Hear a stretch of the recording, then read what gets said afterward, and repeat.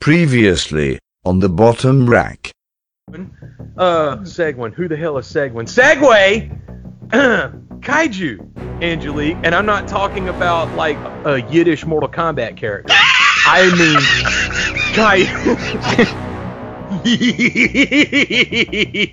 I can't wait for you to watch this. People listening in, tuning in for the first time. When I call a movie shitty, that is could be a term of endearment. I don't watch anything like Avengers or you take your little AAA budget titles. So, well, maybe I'll have that same opinion at the end of this. We can revisit that opinion later, but... Yeah, we'll bring It's like Asylum. You roll the dice. Some of them deliver, some of them are entertaining, and some of them you're trying not to fall asleep on. The box art always is interesting. And now, the bottom rack, Mockbuster Summer, continues. I mean, it just honestly, and it wasn't even playful, and it wasn't even haphazard. It wasn't like that you could misconstrue it or anything, or, you know, and it wasn't even him being polite. Like, you know, if a chick had a boat trailer behind her, and it's just one of those, as a dude, you would ask, you know, all right, if a chick's got a boat trailer, I might ask, and be like, you know, would you like some help, or can I help you, or could I spot for you? If anything, you know, it helps to have a spotter in the back. But no, this is like, can you park a car, young lady, something like that. I was like, Jesus. Damn. Yeah. That was crazy. Yeah, it was. I had just never witnessed that at all. All right, who's doing what? What the hell is that noise? I was rearranging my desk and my coffee and stuff. So. Oh, okay. I was just wondering because it sounded like you were doing it with the microphone. Well, I have my laptop and stuff set up outside of the prayer closet, so I can't. No, that's fine. I was just wondering because, like I said, what are you doing? Well, I'm just sitting here testing things out. Just hammering in some drywall real quick. Hold on. Y'all give me just a second. I'm going to tighten up this soffit real quick. Paul, you're quiet. That's because I'm masturbating to this movie. Well, honesty. You too, huh? Which movie? I need to watch this one. Night of a Thousand Pussies. I said Hornet. I was going to say, this is Hornet, right? Yes, it's Hornet. I didn't see any masturbating in Hornet. Why are we... Don't you masturbate to everything? Come on, it's moving pictures. Would you please stop watching the 1,000 Kitty Cats? Don't make me say that. Just please stop watching that, and we could focus on the important things. Sure. Okay. Oh, wait a minute. I need to turn you off. All right, so if I I don't want to delete the conversation. I just want to get rid of you for our other conversation, Justin. Is that, you know what? Screw it. We'll just let it go. You'll just continue to stay paused on the other line. Alrighty. I'm cool with it. Okay. So whenever we kick this up, did I forget anything? No. No, actually I didn't. All right. And there was one other thing I wanted to mention. I think that I forgot. And you know what? I'll just roll with it. And we're back. Welcome to the Bottom Rack. Bottom Shelf Entertainment for your top shelf lifestyle. Episode 1, the Mockbuster Summer. I'm going to get my hammer and gavel. 4 weeks, 4 films forced to watch. And that was only 3 times. I have 4 other people with me, however. To my right, Miss Angelique Bone. Hello.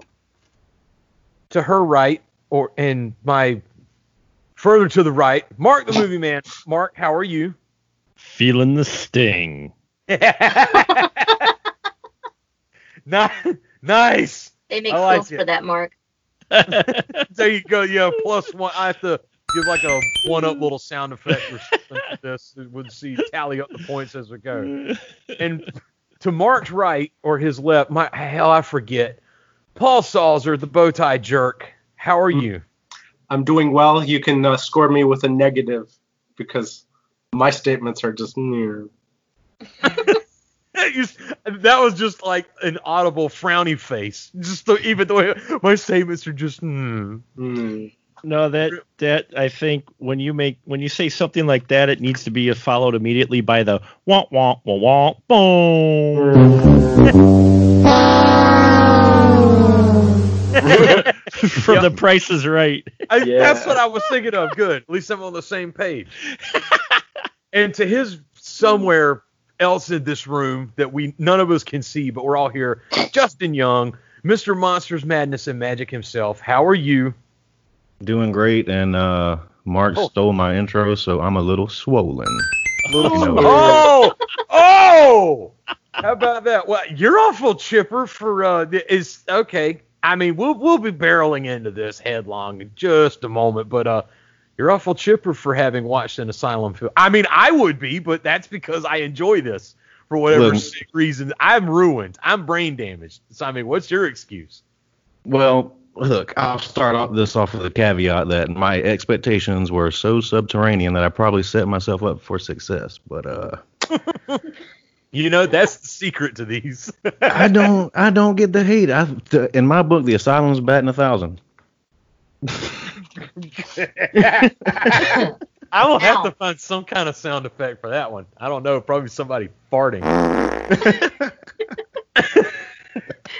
All right. We'll go ahead and dive headlong into this. For those of you who are unfamiliar with how I run things in the bottom rack, bottom shelf, however you want to call it, run a tight ship here, okay? I expect things neat. Actually, no, I don't. I really do not set out to shit on films at all. I find it pedantic. It's horrible, and especially in light of just the way my life has been for the past few years, I have better things to do with my time. So I'm not going to sit there and waste it on things that I don't like or don't enjoy. I enjoy Asylum films. I am also a child of the 80s and the 90s in the video stores, so I know what it feels like to see the most awesome, rad box art you have ever seen in your life and take it home and find out that it is not, in fact, what you saw on the box art. There is an intimacy. There's a relationship, if you will. There's a promise. It's like if I were to propose to somebody, I have to show my social status. I have to show my wealth and well-being that I'm going to give the father of the daughter. See, I have to show him that I'm going to provide for his daughter. And in return, he damn well better provide me a couple of fatted calves, some goats and stuff in return for a dowry. You see, this is an exchange. Much the same way that when you look at the box art of a film, that thing's telling you something, okay? It's making a promise. Now, when you take it home to consummate this relationship, does it deliver on that promise, or does it end up being like Tim Curry in that episode of Tales from the Crypt? I suppose not. And a lot of times with these films, it ends up being like Tim Curry with the drag makeup, because quite honestly, I don't know, sometimes it'd be just him normal would be quite all right with me, honestly. So this time, we watched Hornet. Film number 1.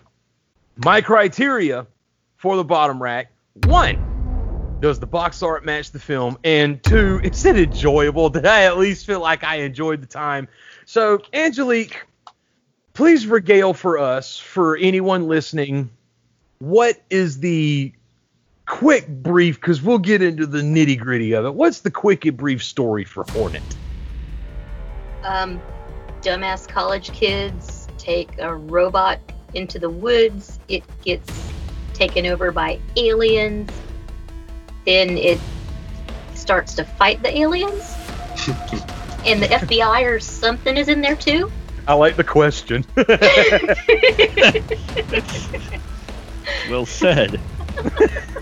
The question in your voice that it starts to fight, and then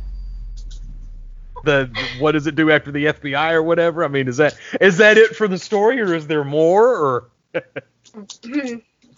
well, yeah, I guess. It's I guess great value Bumblebee is how I describe it.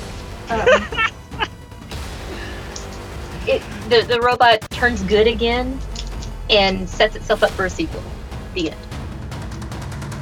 Succinct and to the point. Mark, what do you think? Yeah, she did very well with the synopsis. I thought it was well well pronunciated. I'm and, not asking about her synopsis. What is your take on the synopsis of the film? Her synopsis was better than the movie. You could have saved us like 70 minutes. Even That's with why all I was- the uncertainty. That's what I was talking about. I went into it knowing nothing. This was one that I had seen on the shelves, of course. I went into it knowing nothing, and I came out knowing less. I came out knowing less. Well, I remember it popping up, in true Asylum fashion just before Bumblebee came out. And it's funny, we were talking about Asylum pictures last night because I was with Mr. Derek Carey watching Evil Bong 2. So we know Asylum pictures and Full Moon very well. And this one I went in and I didn't expect it to be found footage. That's the first thing, because I hadn't even seen the trailer. All I did was see the box art and went, okay, maybe sometime. And that happened for like a year. I'd walk past it on the shelf and go, okay, maybe sometime. but just like I'd be scrolling through Amazon and go, oh, look, Hornet. Yeah, maybe sometime. Because for me, I got to kind of be in the right mood for an Asylum picture, especially since actually my oldest son, who's gotten into film real heavy recently, watching films in the last 5 years, he actually sat down and watched it with me. The poor child. And he's 20, but I can call him child. Yeah, he was like, "Oh my Lord, what are you watching, Father?" And I'm like, "Just watch. It'll something will happen. Eventually, something will happen. Eventually, something will happen." So yeah, I didn't expect the found footage. I thought it was an interesting approach to it, but and I'm sure you'll want to dig into it. But this so felt like two different movies. Maybe even three. I agree. It felt like they had footage for one, and then the budget fell through, and so they had it sitting on the shelf, and then they managed to get maybe a couple of the same actors back and to shoot some other footage, because you could completely cut out one section, and in all honesty, the stuff with Hornet. Thank you. Hornet, no, sorry. Please don't sue us. Don't sue us. Bumblebee, I meant the insect. The whole scene with them and building a robot, as cheesy as most of the effects were, that story part I was actually kind of digging. And just as I was getting into it, we'd cut to this shitty interrogation scene. Brick wall. It hit, and I'm like, what the? I'm like, is it okay if I swear? Sure, why not? I was just like, what the fuck? That's because that's going to be us in 4 weeks, if not sooner. That's going to be us. So yeah, go ahead. I'm watching this go, why are we doing the interrogation scenes add absolutely nothing to this film. Not only that, the guy doing the interrogating is the worst. Oh man, yeah. Yeah, So, I'm going to circle to him, that's for sure. Yeah. So my initial thought was it's a tale of two movies, and I was actually, and it's surprising for Asylum, but I will say I was actually a bit interested in the actual found footage in the woods footage. I gave two shits about the interrogation talking to the guys. They did not need that at all. They could have shot an extra day of footage and not needed that, but For real. Paul. Yes, sir. Got a brief rundown of like this with like just initial thoughts, or you just want to wait and get right into it? Oh no, it to me is a story of converging unnecessary storylines. It's Wow. like that's basically what I said, but a lot more eloquently. I was So. fixing to say succinct and lacerating. Man. Yes, you put it succinctly. Suck what? I was going to add that, like Mark said, I mean, it's a found footage film. It's got zombieism in it. It's got alien invasions. It's got government conspiracy and torture. This movie does not know what it wants to be, and that's unfortunate because it had a good potential of being a fun, enjoyable summer mockbuster film. Instead, it just comes off being kind of sophomorish. You just described every asylum. Could you I be a was little gonna more say specific? You could apply that to pretty much the entire library of Asylum. I mean, not since Darth Isn't Maul that with a interesting? cheese grater. Yeah, isn't that interesting that you can apply that description to all of them? Just saying, good lord, it's like Darth Maul with a side grinder over here. It's like, well, I thought, done. 2 sentences over. Out of here. All right, then. Justin. Yes. Let's go ahead, because otherwise Paul is just going to go ahead and pull the cord, drop the doors, and close shop, and we're done. What was your impression? Like, just initial impressions of Hornet. Initial impressions, like I think Paul said, the found footage took me off guard. I'm hit or miss with found footage, and my favorite found footage films are it better be an anthology of some sort or a Paranormal Activity series. So I've never seen a found footage movie use the government evidence angle, so I was digging that at first. Cloverfield. But I haven't seen I've not seen Cloverfield. Oh, hell, dude. Damn, I kind of feel bad. You ought to watch that. That's a really good one. You talk about a good palate cleanser. Anyway, Nah, I can't be better than continue. Hornet. It's all right. It's all right. They're not listening in yet. So Okay. But yeah, I found the one thing that really rubbed me that got me going down on the movie was some of the decision making. I don't know if you want to go into specific scenes yet. Oh, we will. Okay, so I'm not going to hold that off because you might have the same scene in mind. But yeah, for a first impression, first Asylum movie, I was like, I've seen worse. I mean, dude, that's like a glowing review, honestly. I kind of hope for that, really. Like when I watch an Asylum flick, it's like, I mean, I've seen worse. It wasn't that bad. Yeah, I don't feel like I wasted my time. I'm like, all right, whatever. All right. Well, everybody, strap in, buckle up. Mark, you sitting down? Oh, yeah. Okay, hands off the keyboards, everybody. Here we go. Y'all ready for mine? I think this is one of Asylum's better, close to maybe best films. Not my favorite and not the coolest, but when I all right, let's see if I can I want to tread this carefully because I'm not going to sit here and massage its tender loins under the table here, but the special effects were far better than I thought they would be, and considering what they're going to be, what I know is coming later on in this Mockbuster summer, I thought the special effects were actually pretty darn good. It didn't really know what it wanted to be, but the problem is it showed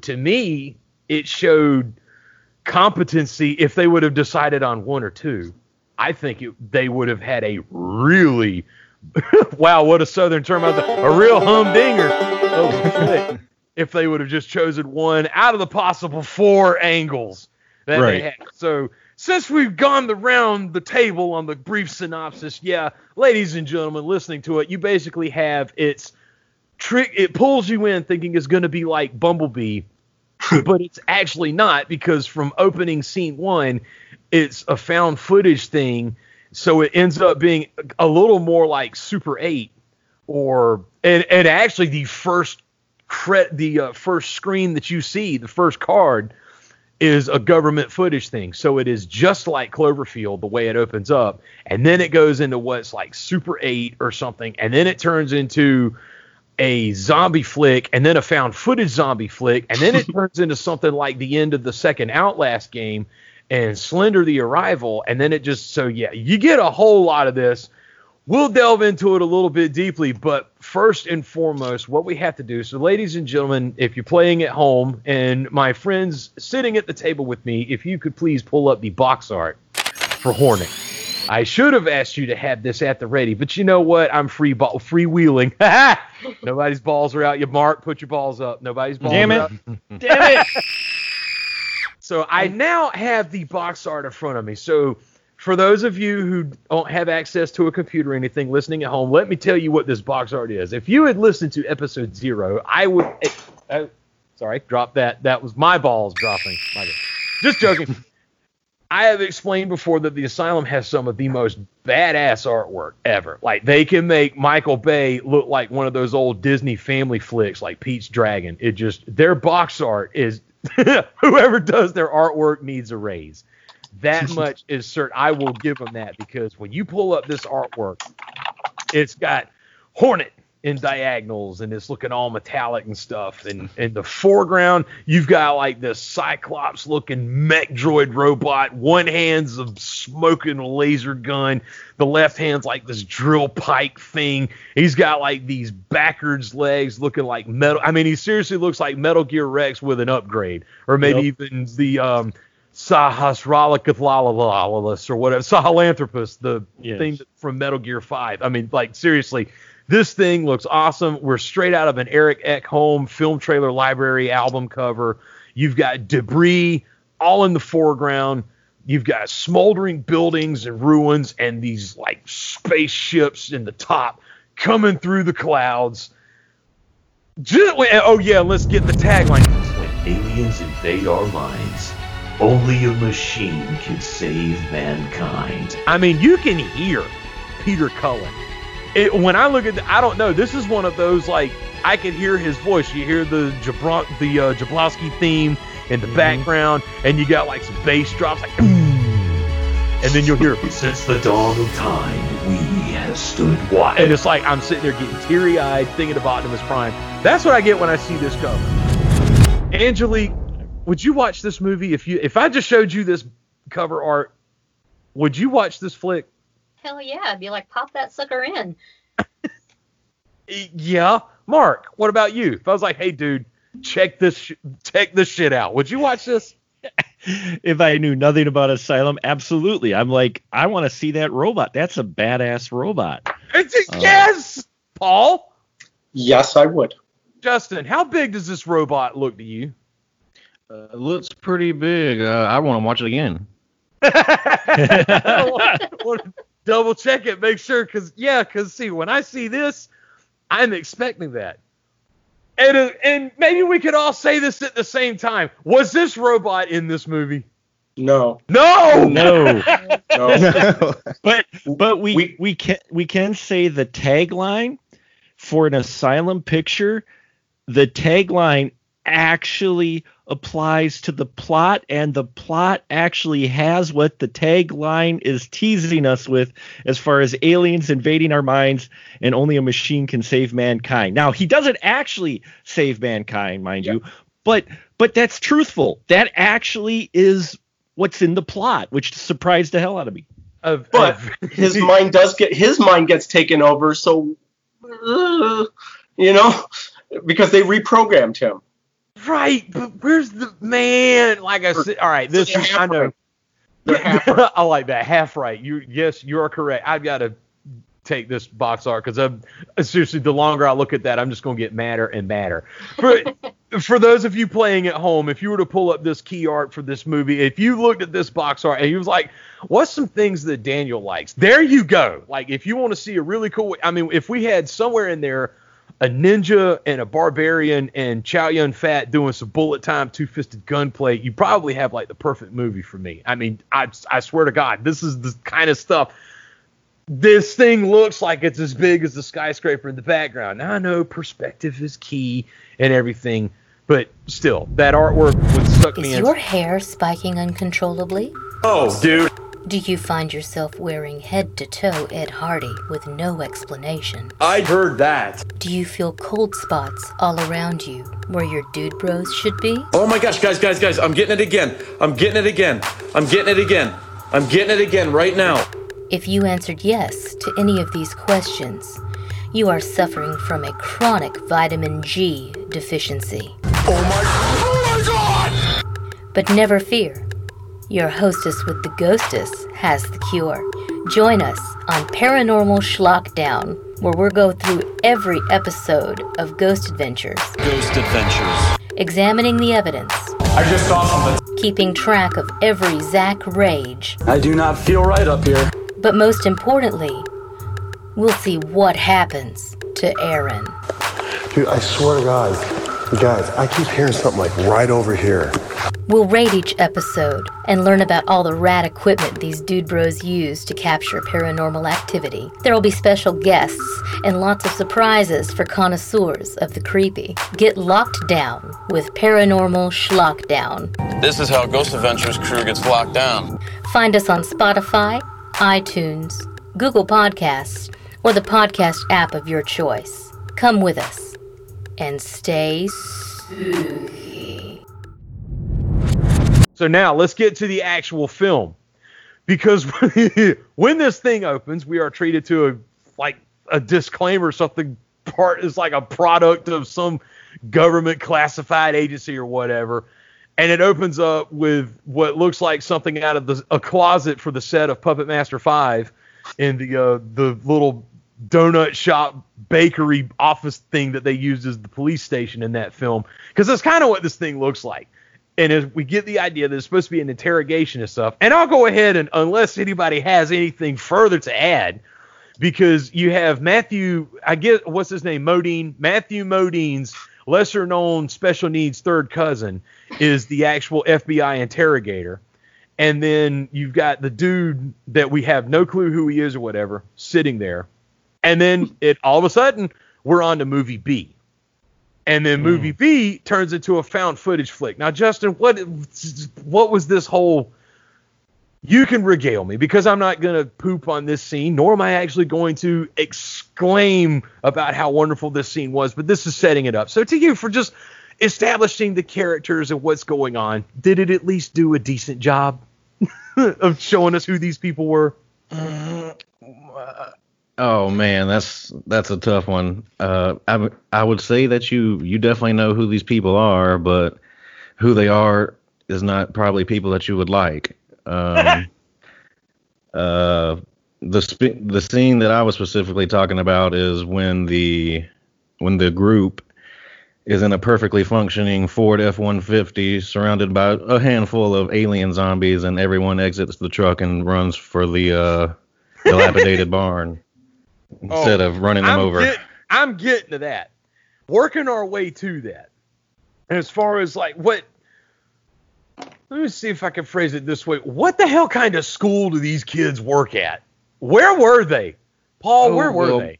It's some odd mix of, it's like a auto body shop mixed with robotics, and they have your typical jock mechanic working with clearly superior intelligent women, and they make a badass robot. The hell, that's a synopsis right there. Paul, where were they? It's like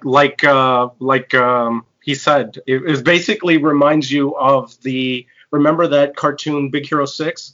That's the type of university that they work in. It's all, the students have kind of free reign. The professors are probably never there, and they give you tons and tons of money to do whatever it is that you want to make. So I'm going to call it Snowflake University. Apparently. I guess it is. I will give it this. Well, you know what? It doesn't matter what I'll give it. Mark, what do you think? Establishing, at least were the characters at least likable? Don't everybody answer at once. Okay. Helen, the main scientist, played by Shelley Sterling, the one that was did the most designing apparently. She was interesting. The guy was the hanger on, and the second female character, I'm not sure. She was the coder, the computer coding person. So they each had a role. And I was interested to see how it was going to play out with all of them going into the field. I wasn't quite sure what type of, I thought it was like a graduate project, but I'm not. They never really established that. You're right. Now that I think about it, they never really established them as doing this project, but they can pack. If I ever move out of my house, they can pack up my things because they fit an entire larger robot into the size of a suitcase that could be a carry-on. He's bigger on the inside. So, you know, the characters are one note. You know what roles they're in, but as far as the actual purpose of their project, you're like, why are you doing this? It's cool. You're throwing a lot of jargon around, like saving, safe robot. It's supposed to be an emergency response robot. I'm like, this seems to be a pretty big project for just a college senior grad project. For what's laid out to be basically, what are they, like 2/3 of a Mighty Morphin Power Rangers episode, essentially. I mean, and I will give it this: the chick that Shelley Sterling, the main chick, like out of everybody in this film, I feel like she was the best actress. Like, she was actually really good in certain parts because she was likable when she needed to be. She was serious when she needed to be. I actually dug her. But yeah, I couldn't understand why I would dig her because we don't know why they're out there. Angelique, what is Hornet? They never really say what other than he's an emergency response vehicle. Well, holy shit. A sentient ambulance? I have an emergency response back scratcher, but I mean, I could tell you that is he a giant mechanized weapon of devastation like the box art? So you know about Metal Gear. My thing is, he's got lasers and shit, but he's supposed to be a rescue robot. So why does he have lasers and shit? Well, other than the fact that they're cool. I mean, they are. If I'm building a robot, I want it to have lasers. Lasers and shit. Yeah, I mean, but as best I can tell, it's kind of like he's a rescue dog / transport. He can catch things that fall. But he doesn't even transform, man. Well, he transforms. Did anybody notice that? Well, he transforms from a cube into Hornet. Holy shit! When he comes out of the box, they do the whole you're right. That's what I said. It's bigger on the inside. He could be a carry-on. He's a carry-on accessory for crying out loud. I'll give him that. He did pull a full-on Megatron or even like a Soundwave because he was like really tiny, and then all of a sudden he's like mega huge. Such heroic nonsense. Well, not even. That's what kind of still just. But he's not mega huge. He's like 8 feet tall. He also doesn't cast a shadow. Yeah, you're correct. He doesn't cast a shadow. Paul, compared to Transmorphers, so I know you might have scrubbed this from your memories, and I wouldn't blame you. The Transmorphers, less than meets the eye. No, I did not. The chagrin in your voice sound like Braddock sitting there in the POW camp. I can't get it out of my head. It still doesn't. Reach back to your memories and think of the Transmorphers, and now compare them with Hornet. Did Hornet at least look better? Like Hornet did look a lot better. I did have a problem with it coming out of the box like you guys did because you can actually watch the metal growing as it came out. Instead of transforming, it actually started growing, like mass-wise. It was bigger on the inside. And compared to the box, you're talking about how we should always compare it to the box. The guy in the box looks like the sleek ninja, I think you mentioned. He looks really cool. This thing looks like the Happy Meal toy thing, that you just fold over. And it's this bulky leg-looking ugly thing. Still better than the Transmorphers, though. Still better. You're correct. It was blended into it was composited a lot better than Transmorphers.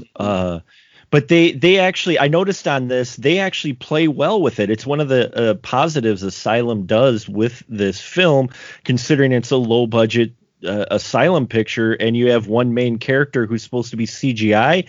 They do a lot of POV from Hornet's view, which is a great way to get away with not having to show a lot of Hornet on the screen. Okay, let's break. Why is the air drone heads-up display more complicated than Hornet's? This is a good place for a divergence because we can discuss this. I am a found footage junkie and a found footage nerd.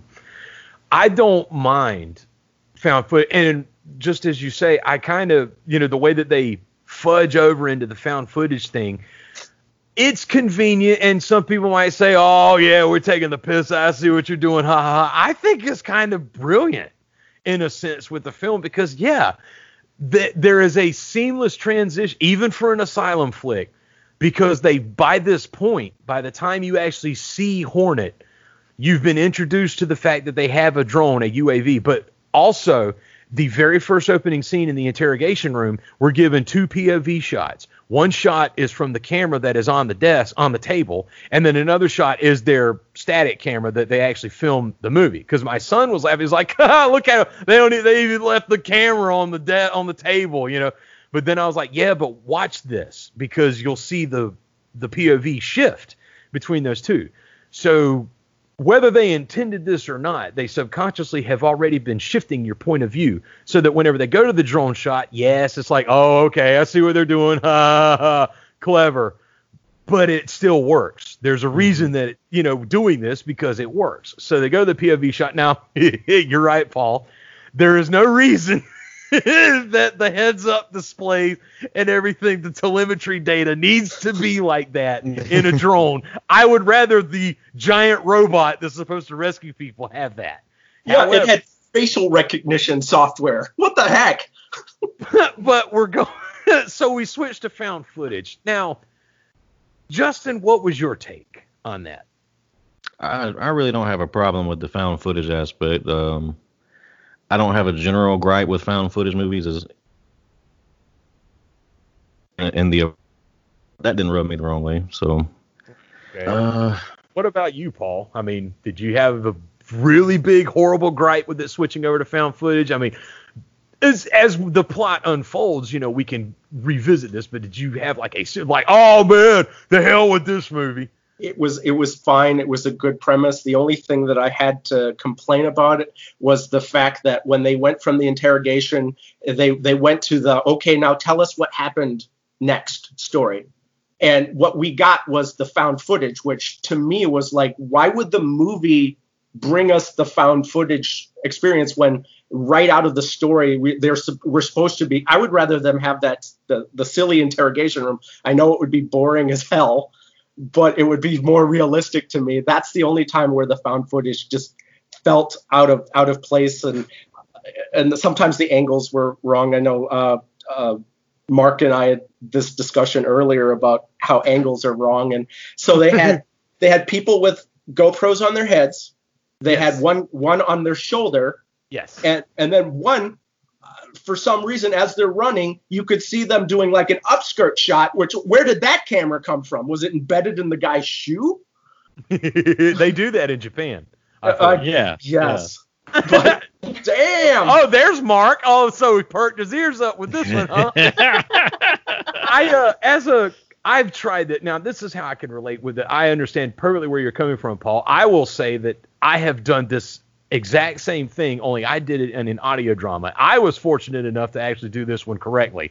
Now, I'm not saying that any of the production quality or anything like that was any better, but the way I did it, I know full well with it because I did the very same thing. You start with an interrogation, and then you transition into real time, and then you transition back to an interrogation. But the way that they did it was that stupid interrogation room was like a brick wall. It's like Johnny Depp in the movie Tusk. Let's just take a decent, okay, I guess story idea. I'm along for the ride, and I'm just going to hit you with a brick wall, and we're going nowhere. And it's just transitioning from that back to the found footage and stuff. I understand it takes the pacing and throws it off, I guess. You are correct. I have no problem with it. Angelique, I know you have no problem with it at all as far as found footage flicks go. But what if I throw zombies in it? Why were they zombies and not just what? There was no reason for them to be undead. Okay, I got one for you. Why not? Well, I mean, why ask why? Try Bud Dry. I mean, if we're throwing ideas at a movie and we need to make it cool, why not throw some zombies in there? We have a mass displacement robot. Bigger on the inside. At this, No, seriously, like, what did you think? Because we had a sequence, and it, obviously the sequence didn't really matter, the scenes leading up to this, but Dudley Do-Right, the Ranger, shows up, who is, I mean, who was the mayor? You remember the mayor guy in Transmorphers 2 last year, the one that kept explaining everything like 4 or 5 times and was saying like it's a modern miracle. And so, all right, that dude deserves an Oscar. That dude was King Lear compared to poor Dudley Do-Right, who the poor guy was just paid $25 and a smoothie. And that's fine. I would do anything to be in an asylum flick, sort of, almost, maybe not anything, but I'd go to help out in an asylum flick. But the Ranger shows up, and he forces the kids to go away, and so they have to go away, and then they find the robot, whatever, and then suddenly, zombies. And so now we're right back to where I was just speaking with Angelique about. What did you think about the zombies? I mean, whether they, no matter that, just what did you think about all of a sudden let's throw in zombies? Were you at least intrigued? Well, of course, because I want to know what the hell is going on. But I mean, you've just been chased off by a ranger and you've left your giant robot hiding behind a pine tree. That's a big pine tree. It was a big pine tree. And so now there's a weirdo standing in the road and you're going to stop. Rule number 1, we've all seen this movie. You never, ever bother the weirdo holding a gas can that doesn't respond to your calls. You just keep going. Just keep going. Yeah. True story. Me and my buddy Roger, like a decade ago, we were sitting there. We were out checking a roadway that we were going to be paving and happened to look. And Roger, he's a cool dude. Big, huge black dude. Like, you wouldn't mess with this guy. Like, he was huge. And, I'm just standing there, on the side of the road, just sort of yucking it up, looking at the road or whatever, happened to look up ahead. Roger's like, oh, shit, that's a snake. And it's funny to see that black man turn white because he didn't want nothing to do with a snake. It was funny as hell. But anyway, yeah, sure enough, there's a snake up in the road. He's like, damn, Dad, that's a snake. Look up there. And it was probably 20 feet away from us. But we saw it, and it was just kind of ambling along the roadway. Well, dude, behind us comes a truck, like Mad Max style. And it's just putzing along, minding its own business, a good old boy. Pulls up, and then all of a sudden, right as it passes a snake, you see it lock the brake. Stops the truck. Earl gets out of his truck, tips his hat up, looks over at us, tips the hat again, how y'all doing, grabs his gas can, walks over, pours gas, strikes a match, lights the snake up, throws the can back in the truck, takes off. Holy shit. Wow. Was it even a snake that needed killing? I don't know if it did. Apparently it did, but I will tell you this. Roger stayed pale because he looked at me and was like, Daniel, let's continue looking at the road. I'm going to get my car. We going to get the fuck out of it. I ain't coming back. Y'all people are crazy. Zach, get the diesel fuel. Yeah, that was a true story.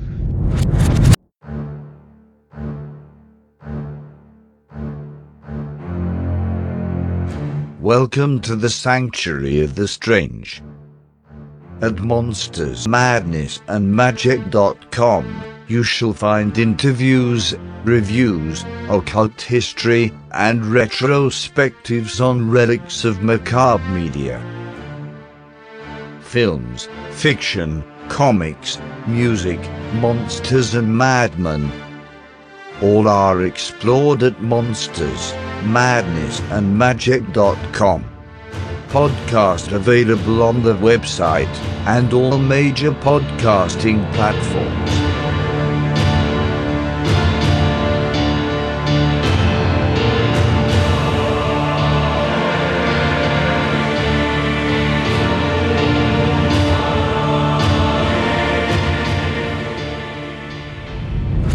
Anyway, leading up to that point is, you never mess with the dude with a gas can. Certainly not in this area.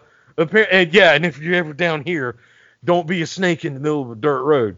So, we got crazy people. So now, what has started out as Cloverfield and the not-so-usual suspects has then turned into, like, some kind of college getaway or whatever. And then it turns into Bumblebee, only it's not because of Don't Sue Me. So it's Hornet.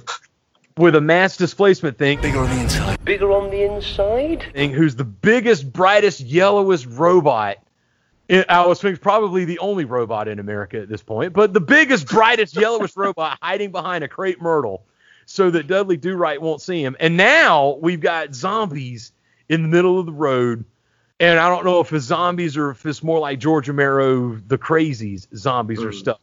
So, Mark, help us, because everybody listening to this is going to be like, what the hell is he talking about?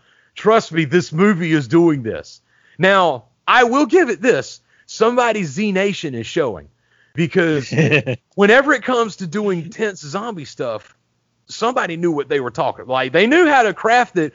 There were certain sequences in this film that were actually pretty darn cool. But, Mark, makes sense. What happens? Why the zombies, and where do we go from here? Well, it's zombies because it's people being controlled by the aliens.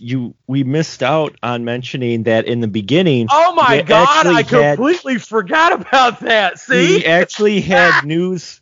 We actually had news blips about people in the area disappearing, or some people disappearing but coming back and not right. Talking about aliens. And such. That's how unimportant they made it seem. That's how unimportant. But it is a sequence that they have in there about a news report doing a report about people over the last few months disappearing. And now you have these people appearing. And regardless of the reasoning behind the zombie scene, I actually like the zombie scene in here. And that's why I think this is like footage for one film that they intended but never completed. And that's why they have the interrogation scenes in there to try to piece it together, because I like the zombie sequence setup. Yeah, you don't mess with the guy in the middle of the road, the creepy guy with the gas can.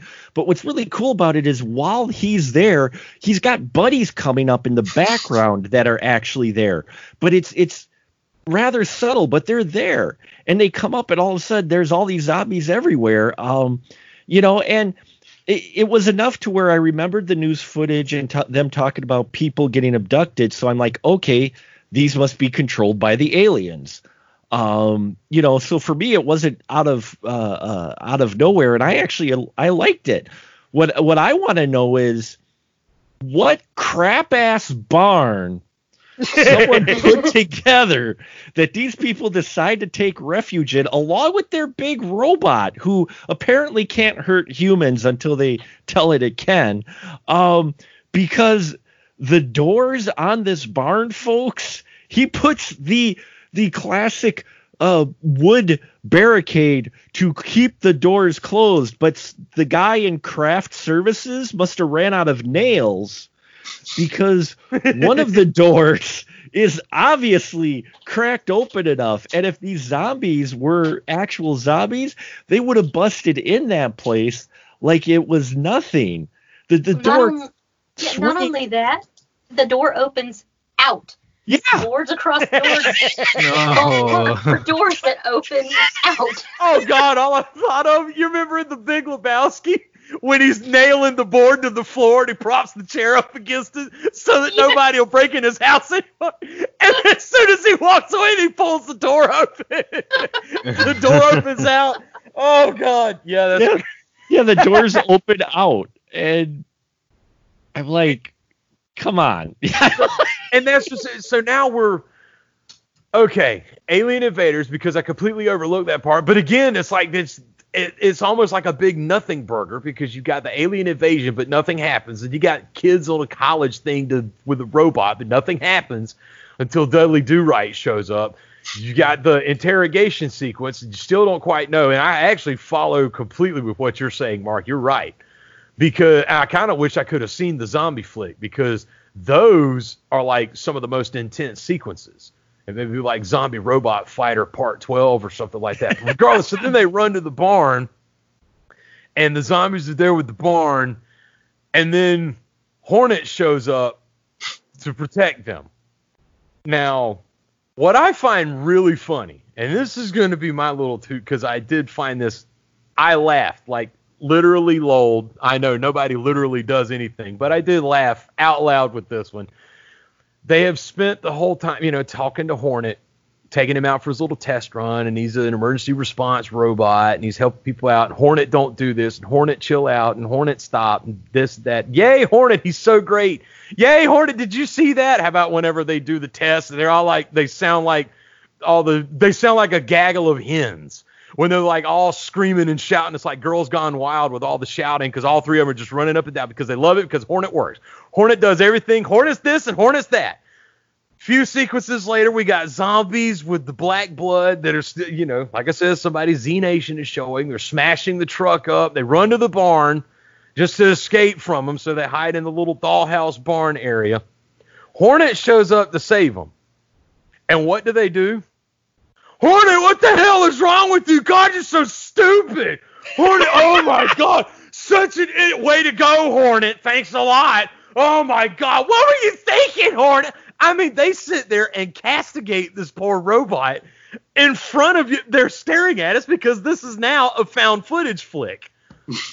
Paul, what'd you think? Did anybody else notice that, or am I alone in that? No, I have a big note that says, "Quit yelling at the robot. He didn't do this." I mean, they're sitting there calling him dumbass, and the one guy, he's like, "Way to go, Hornet!" I'm making the sad bumblebee noises from the Transformers. It's like, okay, let's see how fast he goes to emergency response y'all's ass later on. You better be careful, but he does, I think. Paul, where do they go after the barn? I think they went straight into the interrogation, but at which time a convenient interstitial that and goes straight back to the interrogation, which is another funny sequence. Whenever he's talking, I forgot the guy's name, but whenever he's talking with him, he's like, "So tell me, why did you?" And he's like, "I ain't telling you nothing." He's like, "Oh, I think you will." He's like, "I won't." "Oh, I think you will." "I bet you I won't." "Oh, I could be pretty persuasive." "Yeah, I don't care." It's the most shitty dialogue ever. But then he's like, "I bet you will." And we get like a 1 second clip of him getting waterboarded. And immediately he's like, "I don't know why we were out there. I don't know why I was done. I'll tell you anything, I swear." I got a really big kick off of that one, too. The electroshock.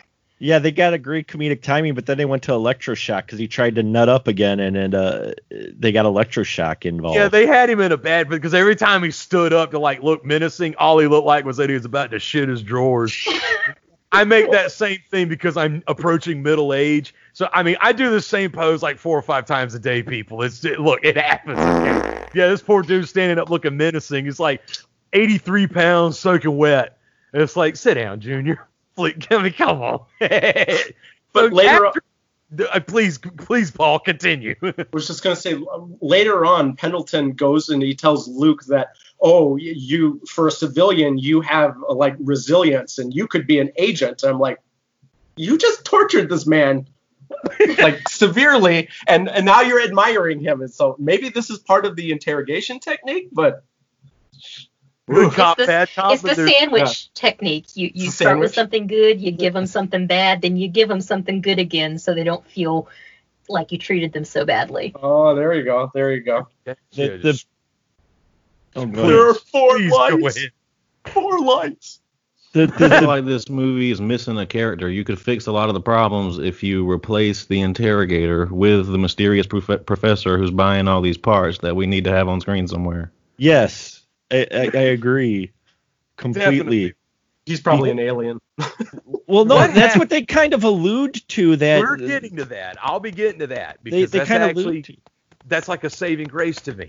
But how do we get there? The problem with the interrogation scene that we get, especially one, it's the brick wall, like you mentioned, Daniel, but also the fact that there is no purpose for the interrogator. We have the found footage. We're watching the found footage, and he's asking this guy, when I'm sitting here just going the whole time, "Dude, look at the video." I'm like sitting here going, dude, look at the video. And it seems like, and that's what's horrible about these interrogation scenes, it seems like he knows It's either written poorly or acted poorly or both, but he comes off not like this is kind of his gut feeling these kids know each other. This guy comes off like he's there for freaking fun. He knows all the answers already. It's like it served no purpose whatsoever why he's talking to the guy, because every time the guy makes an answer, he's like, yeah, no, you're lying. It's actually this. You know, just like when he gets her in there, he's like, where'd you really get the parts? It's like there's a fine line between the guy doing his interrogation because he thinks they're guilty and him knowing everything and him just screwing around with these people for whoever knows reasons. And unfortunately, it comes off like that. It's like, why are you even interrogating these people? Yeah, you're right. So please go. I was going to say that there's two segments of the film, and it's very, very minor, but it could make kind of a weird explanation, but it would be a very crappy, lazy way of doing it. But there's one where Luke kind of hints that, well, you know, that the government knows a little bit too much, or he seems to know a lot. But what really kicked it off for me was when the government guy basically says humans are weak. Oh yeah. And I'm thinking, are you one of the aliens? Because that could, if that happened, if that was true, then the fact that Luke was hinting that he could have been, if they would have went with that, I would have found the interrogation scenes a lot more palatable. But God, they don't. Amazing. It's amazing what one little sentence could do. You're right. One little sentence would have turned this completely around. But they did. And that's what I was waiting for with that sentence too. I'm glad you brought it up, Paul, because I'm like, oh shit, they're going there. They're being interrogated by aliens posing as humans. All right, now we're getting good with the interrogate. And then it was like, where'd that go? That went away. That was a literal popcorn fart.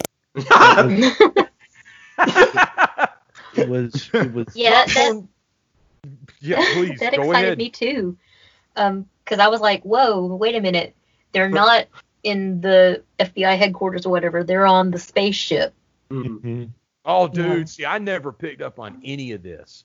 It wasn't until later on that I was willing to, even just off of a couple of lines near the end of the film, that I was willing to forgive it. So I didn't even I never even picked up on any of this at all. But unfortunately, I'm not going to watch this again because I already watched it twice. So I'm not going to do this again. But I kind of wish I had thought of that earlier, because maybe I would have enjoyed it. There'd been a little bit less misery. Somebody get me to the next scene. Justin, what happens after the barn scene and after the interrogation stuff? Where do we go from here? Well, I think from the barn scene, they reprogram Hornet, and now he's able to punch a little harder and do a little damage to people now. That's right. And by a little damage, he's sitting here going full-on EX third degree, like Parappa the Rappa on these dudes. It's like, kick, punch, it's all in the mind. Kick, punch, it's all in the mind. If you want to test me, I'll show you find the things I'll teach you. Sure to beat you. Nevertheless, you'll get a lesson from teacher now. He's laying these dudes out full force, dude. They need to, with the animation, pull it back a little bit. I know what you're talking about. I just remember the sequence. It's like, all right, Hornet, get him. Kick. Wham. Punch. Wham. Falcon, punch. And I mean, see, I feel like, if you're getting hit by this, if you're getting punched, and even though these are mind-controlled alien zombies, they're still in human bodies. If you get punched by this giant mechanical thing, you're probably going to explode, or at least you should.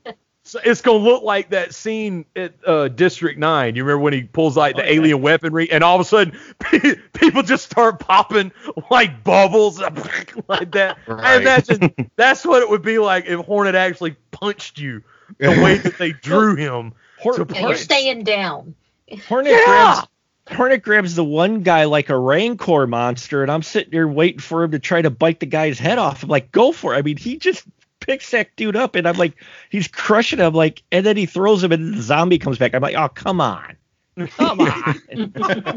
Fighting sequences aside, what are they trying to do? We're still trying to get away, correct, from the zombies? Like, yeah, they're trying to flee the zombies, and I think they're trying to make it back down the hill somewhere to their for some reason they've abandoned the truck. They don't decide to go back to the truck where everyone could just get in and drive away.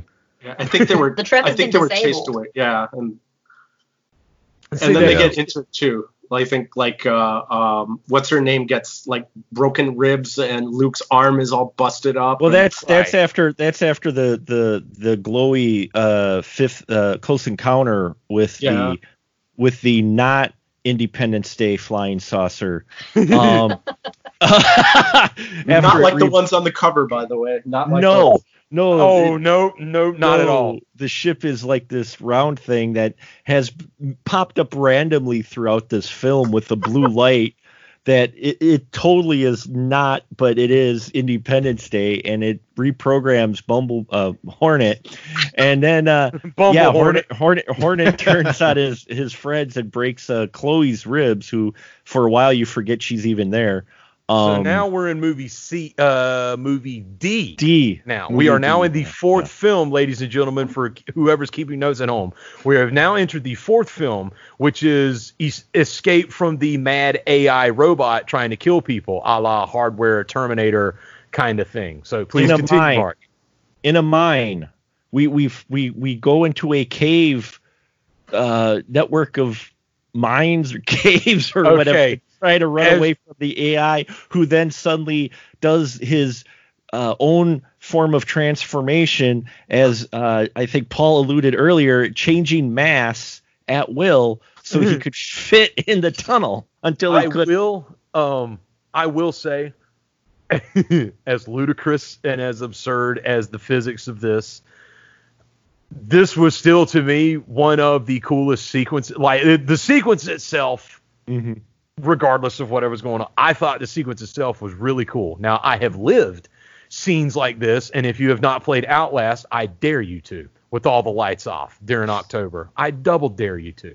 I triple dare you to do it. But anyway, it reminded me of Outlast. Anyway, you've got something chasing you. And just, to me, the scene of running through the mine, it's dark, it's closed, it's compact, and again, whoever it was, the same person doing the zombies must have had something to do with this scene. They are really good at establishing tension, because leading up to this point, we've had two scenes so far of like surprise and shock, where a zombie just runs up and tackles Dude Boy like out of nowhere. That was pretty cool.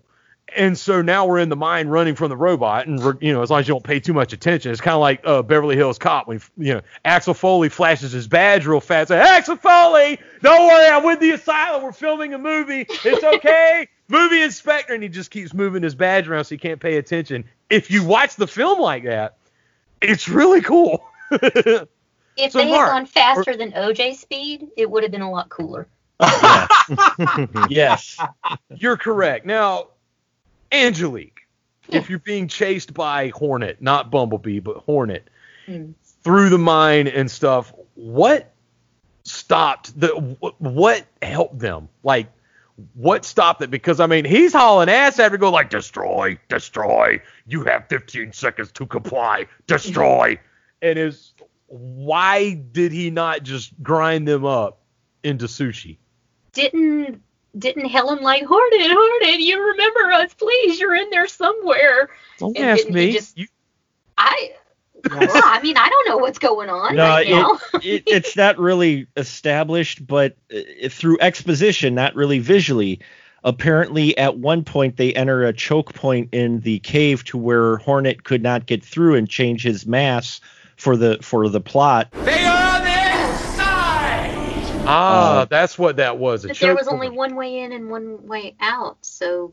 No, there was another way out because remember they felt the breeze because they had to stop and Chloe's like, leave me behind, I'm just slowing you down. He's like, we don't leave anyone behind. He's trying to all man up. You make him sound entirely too manly. He's not like that at all. It's like, no, I can feel the breeze, and he's more like that. And so they find another exit to this cavern, which then leads them to they're tired and they decide to fall asleep on a slab of rock. And then they decide, we better turn the camera off to conserve battery. Not before Helen gives a Blair Witch monologue. Well, yeah. Yeah, there's that the was Blair a Witch nice monologue. homage. I got to give him that. So after the Blair Witch monologue, Paul, Mm-hmm. what happens next? Well, like Angelique had stated, they appeal to Hornet's better programming side, and it's basically the movie makers remembering that they're supposed to be doing Bumblebee mock movie, and so it's like, oh crap, we've got to turn the robot into a hero again. So let's make him a good guy again for no apparent real reason, because programming. And then maybe if we turn it off and turn it back on again, it'll work. Exactly. The zombies come and attack, and then Hornet goes and attacks the zombies, and he goes and attacks the spaceship too. And then we get the last interrogation scene again. So, all right, Justin, I'm glad this is really cool, because this kind of hits up what I was saying was my favorite part, but I'm going to give you the honors, because I'm pretty sure you picked up on the really cool hook that was coming with this final interrogation scene. So, Justin, the final interrogation scene, lay it out for us. Please, God. Well, thankfully it is the final interrogation scene, and this is the part where he's been beating these folks down the whole movie, and finally they're going to break, and this is when Hornet himself pops into the room and lays that nice-ass one-liner on everybody. And all right, before you lay out that nice-ass one-liner, what was the hook? What was that really cool hook, like the parts and all? Oh, yeah, the parts themselves, similar to the Undertaker. They're from Parts Unknown. That's right. Whenever it's asked, so how did you build the robot and stuff, that one little line was almost enough to just like catapult this movie, and that may actually have done that for me, to just propel this movie forward. The fact that the parts that they got, and he said, well, what parts did you use? How did you make them? And she said, well, I don't know. We just got them for the professor. And the interrogator alludes, and she does too, that the parts might not be human or earthly or mundane. Yeah. So, in light of everything that we have witnessed, what did that one little line do for your opinion of this story, Angelique? Well, it kind of made it into another Transmorphers prequel. Ouch. Yeah. Well, I mean, in a good way. In a good way. Like, oh, wait a minute, is this part of that universe? Are these parts that... Oh, wow. Dude, that's awesome. Sorry to shout. Mind blown. That's awesome. Yeah. So were these parts from a Transmorpher that crashed or broke or, discovered in space or something like that? And the government's trying to figure them out. And then, that's going to lead into the second Transmorphers movie, which is actually the prequel to Transmorpher. Holy shit, they're retconning their entire Transmorphers franchise. We didn't even know, and you freaking called it. Holy shit. Dude, that's awesome, Mark. In light of what Angelique has just said, and then that one little line. I mean, what did that do, that little line in the interrogation room? Was that enough to kind of redeem the story for you, or at least make you not want to carve your eyeball out with a spoon? I liked where they were going, but like a lot of things with the interrogation scene, they drop these nuggets but never do anything with them. But I do like Angelique, and that was actually a thought that ran across my mind. Something similar, not exactly like that. I love how she put it in there, but I'm like, okay, are they playing just like the movie they're mock busting, in that Bumblebee is kind of a soft retcon of the Baymorphers? This is kind of a soft retcon of the Transmorphers. The thing that got me with that line is, one, I'm like, I want to see, that movie, okay. And two, Luke, the guy who says, I just build things, that line makes him even dumber. Makes him the stupidest wrench monkey, as he puts it, in the history of wrench monkeys. Because if, by God, he's so good at putting parts together, he would have fucking noticed that those parts were not normal. Not human. We're not of this earth. There is no way he's tinkering and built this robot and went, oh, they must have got these down at the 7-Eleven, at freaking Automart or whatnot. Not to mention they talk about 3D printing some of it. Yeah, and they talk about 3D printing some of it, but some of the parts did not. They came from the professor, but they may not be of this earth. Oh, you didn't notice the serial number? The serial number in Enochian script that had ancient Egyptian hieroglyphs, but it had like a hidden part to the stellar map. We got this from the Jawas, From the Stonehenge gift shop that you found buried under a rock next to the third triptych. It didn't happen to cross your mind. I understand completely. All I'm seeing is him. He's holding a wrench and like a plumbus in his other hand. It's like, well, these must have come from the same store. Hell, we'll just put them out 3D print this one out. That the power source too of how they planned it.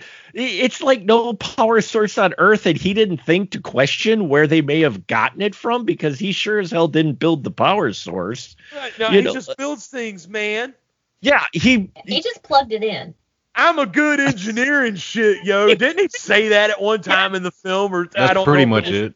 That exact word. He had the posture at times, and I'm not just but I mean that one completely. But he had this pose like he was in Maury Povich at times. Like he looked at the zombies at one scene after they had just kicked their ass. He just holds his arms out wide and cocks his head. He's like, "What then?" It's like, they just ate your face. What do you think? What then? It's like, y'all don't know me. Mari, you don't know me. And then after Hornet is chasing him in the mine and gets stuck, he like kicks the sand at him. And he does the same thing. He spreads his arms out. It's like, what then? Huh? So yeah, that's all I can imagine. He's like, dude, go and 3D print these parts. Okay. And he grabs the plumbus and then the wrench and then the part with the ancient Egyptian hieroglyphs on it. It's like, what then, huh? I'm an engineer and shit, yo. Paul, that one line, did that at least help it, like, did the film get a second life at least for you? Or did it help alleviate some of the film? Or did it help at least tie some things together? Or did it make it seminally interesting? I will never use the word semen with you ever again. Did it at least partially make the film a little more enjoyable, or did it open the story up for you a little better? So the whole revelation about the parts, that was more of a better mechanism for me to believe in the entire larger story, because it made me think more of if Pendleton is an alien, maybe the reason why they're trying to find out where they got the parts was because that maybe an alien crash landed. They took the bodies, and what the other aliens are trying to do is find their kinfolk. And we, being humans, built a robot out of their technology and decided to screw up their rescue mission, and that's what they're trying to do. As for the line itself, there are two great lines in this film. One spoken by Luke, and that was about the cherry on the sundae. I'll paraphrase that. It was he said it in a much harsher way. And then it was the saving you guys. Those two lines were the only two that I actually laughed seriously for the comedy and not for the execution of the film. So I'm glad I didn't ask you your synopsis at the beginning, because you just made this sound like the most badass movie. I was thinking the same thing. If you had told me there was a movie like this, and then like not even show me the box art, but if you had told me that there was a film like this, Paul, I would have driven to your house to watch this flick. Like, that's my kind of jam. I don't know. The Asylum, I think, might owe you some, not damages, retaining or they ought to pay you something for that, because like seriously, they need to pull a quote or two from that. But the problem with Asylum is they just don't do those things. No, that's why I have that relationship with them. Look, man, this is like, from what y'all have all said, has actually made the story it's only strengthened my resolve in that this is not their best and not my favorite, but it is one of Asylum's better films, pushing close to best. And I say that just overall execution. It didn't know what it wanted to be, but I mean, again, I'm a sucker for that. I know I say it all the time. It's all the little things and a sucker for opening and the loose ends. I say it all the time. But the little things like that, even if it is just headcanon or just, you sit there and write some fan fiction stuff about it. But, man, you have just taken what was a shit Bumblebee ripoff and just by paying attention to one little sentence that he says in an interrogation about half an hour into the film, and then paying attention to the sentences that they're speaking about the parts, then you start to think about, well, maybe they're looking for their, technology because their ship crash landed. You have just taken this film and turned it into a major Lovecraftian, sci-fi horror. And I'm big into that. I'm really big into that, because then it's like, where did Hornet's AI come from then? Was it part of the alien, or was it something else? Or was it something completely new since it was programmed by the blonde chick?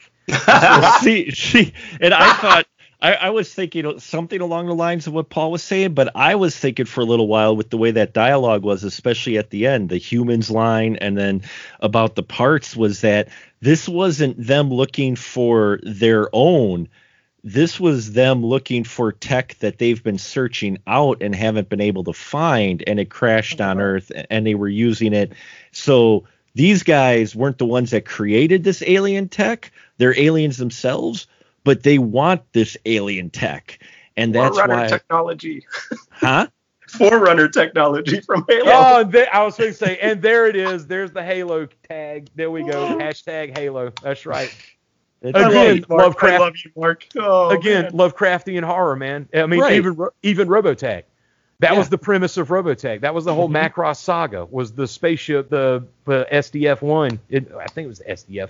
But I mean, that was the thing with Robotech. And then the Zentradi are coming to Earth, who were in fact doing what the Covenant was doing. They were glassing planets and stuff. Yeah. See, you can just from adding listen, kids, if you're writing a story or making a film, you can add 2 sentences to your story and you will just completely open up in a whole new world, because now we have a film with the giant autonomous AI robot built from Hellwave technology. We don't know if it came from Hell or another planet. Maybe it did, but who knows? We don't know what hybrid mind is controlling it, but now we've got zombies and aliens and Dudley Do-Right and Matthew Modine's special needs second cousin Earl, who's handling the interrogations. I mean, give me some final thoughts, Angelique. It's like you said, this is by far not the worst Asylum film I've ever seen, nor is it the best. But Box art. Did it deliver what the box art showed you? really, there were no buildings destroyed, and there wasn't like some cataclysmic battle. So I'm gonna say almost. Well, we got an almost. If they didn't outright doo-doo on it, that's cool. Almost. Yeah. I mean, was it enjoyable? Do you feel like... Oh, you enjoy? Okay. So that's cool. That's cool. All right. So it's not really a 2 for 2, more of a 1.5 for 2. But so, yeah, after saying that, your final thoughts. I mean, you enjoyed it, and it was. I mean, yeah. I've seen much worse, and I've seen much better. This one, it actually for me warrants a second watch just to see if there's some things that I didn't catch on the first viewing that would maybe make it better. I mean, so I'd watch this one again. That's a bit strong, but all right, that's cool. I mean, hey, it's your life, your time. I'm kidding. I watched it twice, so I mean, I can stand in judgment of this. Okay. No, now that you know, like after having this conversation, yeah, watch it again, because like I said, if you start forming a narrative in your head, you might actually really enjoy this thing. As for enjoying it, Mark the Movie Man, the box art, did this film deliver what that box art showed us? There's a robot. There's a yellow robot in it. And there's spaceships, not those spaceships. So, I mean, it delivered part of what was on the cover. And like I said, the tagline, the stinger line they put on there, that actually did happen as well, which is an accomplishment for Asylum. You know as well. I've watched many Asylum film voluntarily, just because. And I will agree, while it's not, if you look at the mass spectrum of movies, no, it's not a great film. It's not the worst I've seen. But in the category of Asylum films, I actually have to side with Daniel as far as how a film is put together. This actually has a fairly cohesive narrative. While we picked on the interview sections and that, at least the story stays consistent. Yeah, they keep throwing more stuff in there, but overall the spine of this film stays consistent. And I'm just going to warn people now, enjoy this. Enjoy that you have... God, I just spiked my mic on that one. Sorry, y'all. You have a story that has a spine to it that stays somewhat consistent, at least in its narrative. Yeah, it's maybe not edited together the best, and you have kind of 2 or 3 different ideas combined, but it's still a story. You have a beginning, a middle, and an end in here, and motivation by most of the people, as one note as they are, is still established in here. Now, I want to see some of the other ideas they never expound upon, but that's classic Asylum. You'll get a bit and you never see it again. You're like, I want some more of that. But I got to admit, yes, as far as Asylum goes, as far as it being a movie, an actual cohesive movie, this is on the higher end of the spectrum of Asylum films. Now, that bar is in the mud, so it's not a very high bar.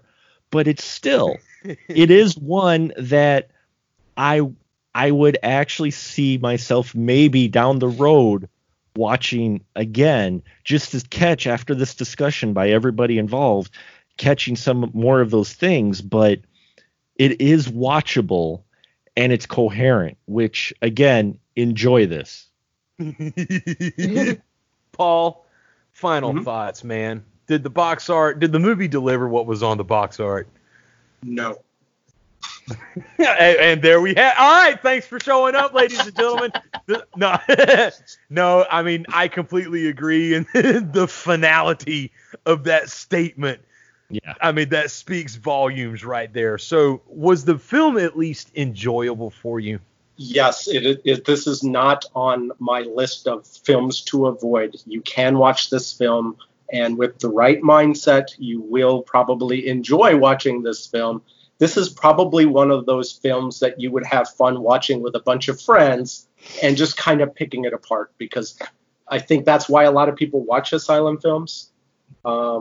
So in that particular one, it's not horrible. And it as much as it has some problems, it's not enough problems to make you say, you shouldn't watch this film. So yes, it is on the list of, you can watch this film. Will you think it's the best movie this summer? Very much no.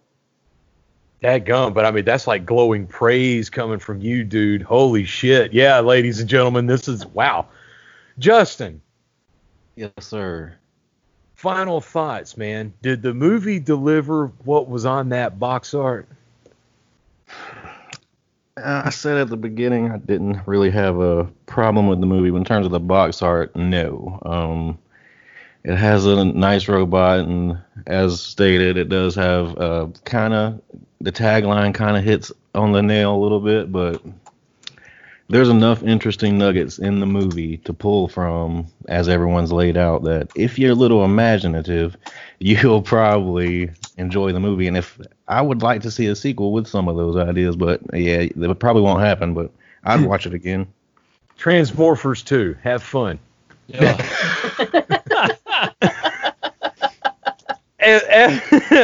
As everyone has so eloquently stated, but now it's my turn. Man, that box art, that is the biggest mistake. All right, kiddies playing at home, I want y'all to perform a little exercise for me, and everybody here at the table, if y'all want to do that as well. So if you've got IMDb or whatever pulled up so you can see the Hornet box art, and you're looking at I think it's called key art if you're in the industry or whatnot, we see the importance of having good eye-catching box art, which the Asylum is incredibly good at. Now, I want you to look at Hornet on the cover of this DVD. I want you to think about what Hornet looked like in the film. Go to Google Images, and I want you to type metal space gear. And I want you to scroll down to the third row, and hopefully the rhythms aren't totally screwed up, but you're going to see a picture of a big-ass bipedal mechanized robot with a dual rail cannon on one arm, a big freaking Soliton radar dish on where his other arm is, and he's looking down at a little dude. Okay, that's just one picture, because then you can see another picture of Metal Gear, and this is Rex, by the way, staring down at a giant mech, not a giant mech, but a smaller mech. Now, you see, this is the importance of delivering kaiju mechanized warfare action. The box art for Hornet tells me that this is going to be Metal Gear the movie with a not-so-stellar awesome name. It's just Hornet. But you know what? He looks like a mechanized warfare Bumblebee. I'm going to give it. No, I'm actually kind of pissed off. The artwork on this totally did not deliver on this. And this is I've been cheated. This has happened to me numerous times, and yet I still fall for it every single time. So no, the artwork did not deliver. There were no exploding buildings. Nothing was burning except for my eyes having to keep them open watching this thing, especially in the interrogation sequences. Did I enjoy it? Hell yeah. I think it was one of Asylum's better films.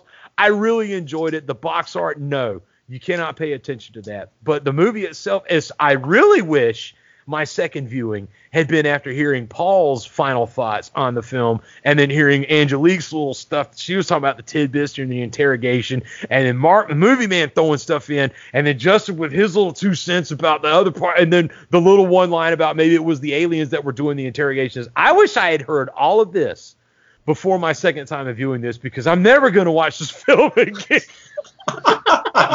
I can't say that. Never say never. I saw American Tail in the theater when I was a kid, and I still remember that song. You never say never. So, never say never. Say never whatever you do. Never say never, my friend. Oh, tais-toi. If you believe that your dreams will come true, they'll come true in the end. However, I will go to great lengths to never have to watch this again. What's on your mind, Mark? I was just going to say, I think the comparison between the box art and what you actually get in Hornet is like asking your mom for... We have a mechanized war mech at home. Asking your mom for the G1 Transformer, and instead you get the Little People version of GoBots. I was going to say, instead you get a GoBot. You get a GoBot. You want a Transformer G1, but she bought you a GoBot. That is the Hornet on the cover versus the Hornet that you get in the movie. That's and not the even a cool one. Them. You're right. Not you even the cool. You don't get like can see his face. No, or anything. You get Scooter. You get Scooter. Yeah, exactly. That's the difference between the cover and what you get in the movie is Transformer versus GoBot. You know, it transforms into a jet. You can see the face. You're like, you're a robot. You're not even hiding it. What the hell? You know, that's what you get here. Christmas morning disappointment. That's right. It is Christmas morning disappointment. I want to see, and see, I'm like what Angelique said last year about the Terminators. I want to see this movie. Yeah. Where the artwork that they show for Hornet, this is the film I want to see. But, and I mean, the other Hornet, I mean, it was cool, but man, just some different artwork, man. And it's, I understand why. I mean, because obviously it attracted my attention, that and the fact that, do you people listening back there and at home, do y'all understand how hard, like how few kaiju movies there actually are? Now, I mean, there's Mega Shark and mega conglomatoids and stuff like that. But as far as actual big monster kaiju, there really aren't that many. So I didn't have much of a pool to grab from. And since this was relevant, I figured I'd go ahead and attack it.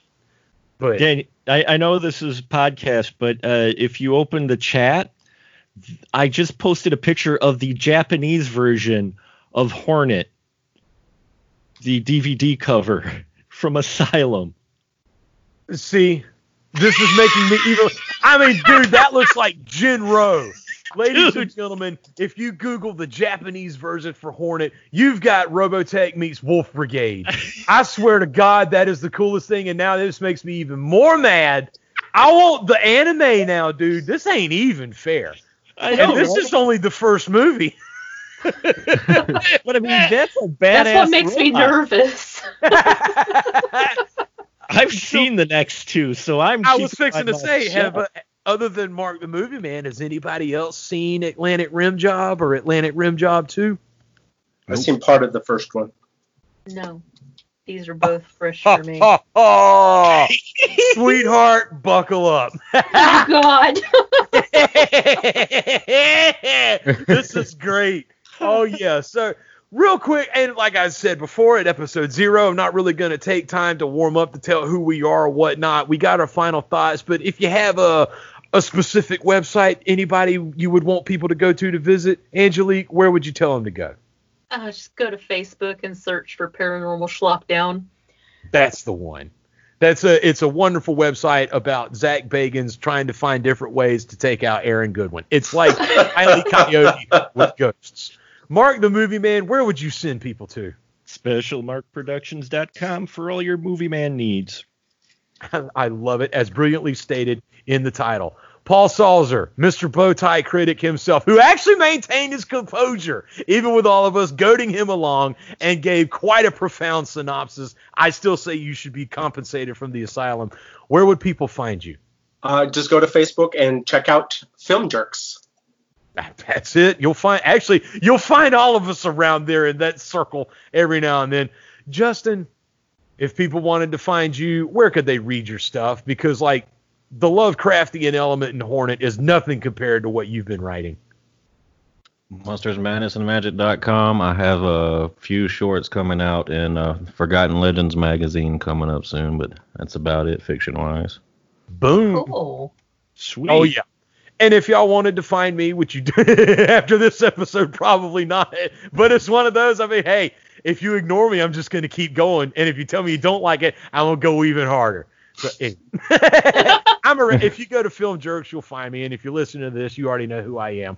I'm the Daniel. This has been The Bottom Rack. And we'll see y'all next time. Next time, Atlantic Rim. Atlantic Rim. Next time on The Bottom Rack. Number 2, how appropriate. But the fact that you're here kind of tells me so. You either want to fight or you want to talk about it. They don't even react. They're like, oh, my computer was lagging. No, that was the. I just think of the worst movies I've seen on the Sci-Fi Network, and if it beats that, I'm impressed. So I didn't think it was that bad. I mean, honestly, at this point, dude, that's a pretty good outlook to have. Showing a location of where they're not at. Well, you know these things cost money. It's the same one from Transmorphers. now, see, thank you, Angelique. Maybe I should have done that comparison. Paul, if we compared this to Transmorphers, is there at least an improvement? No.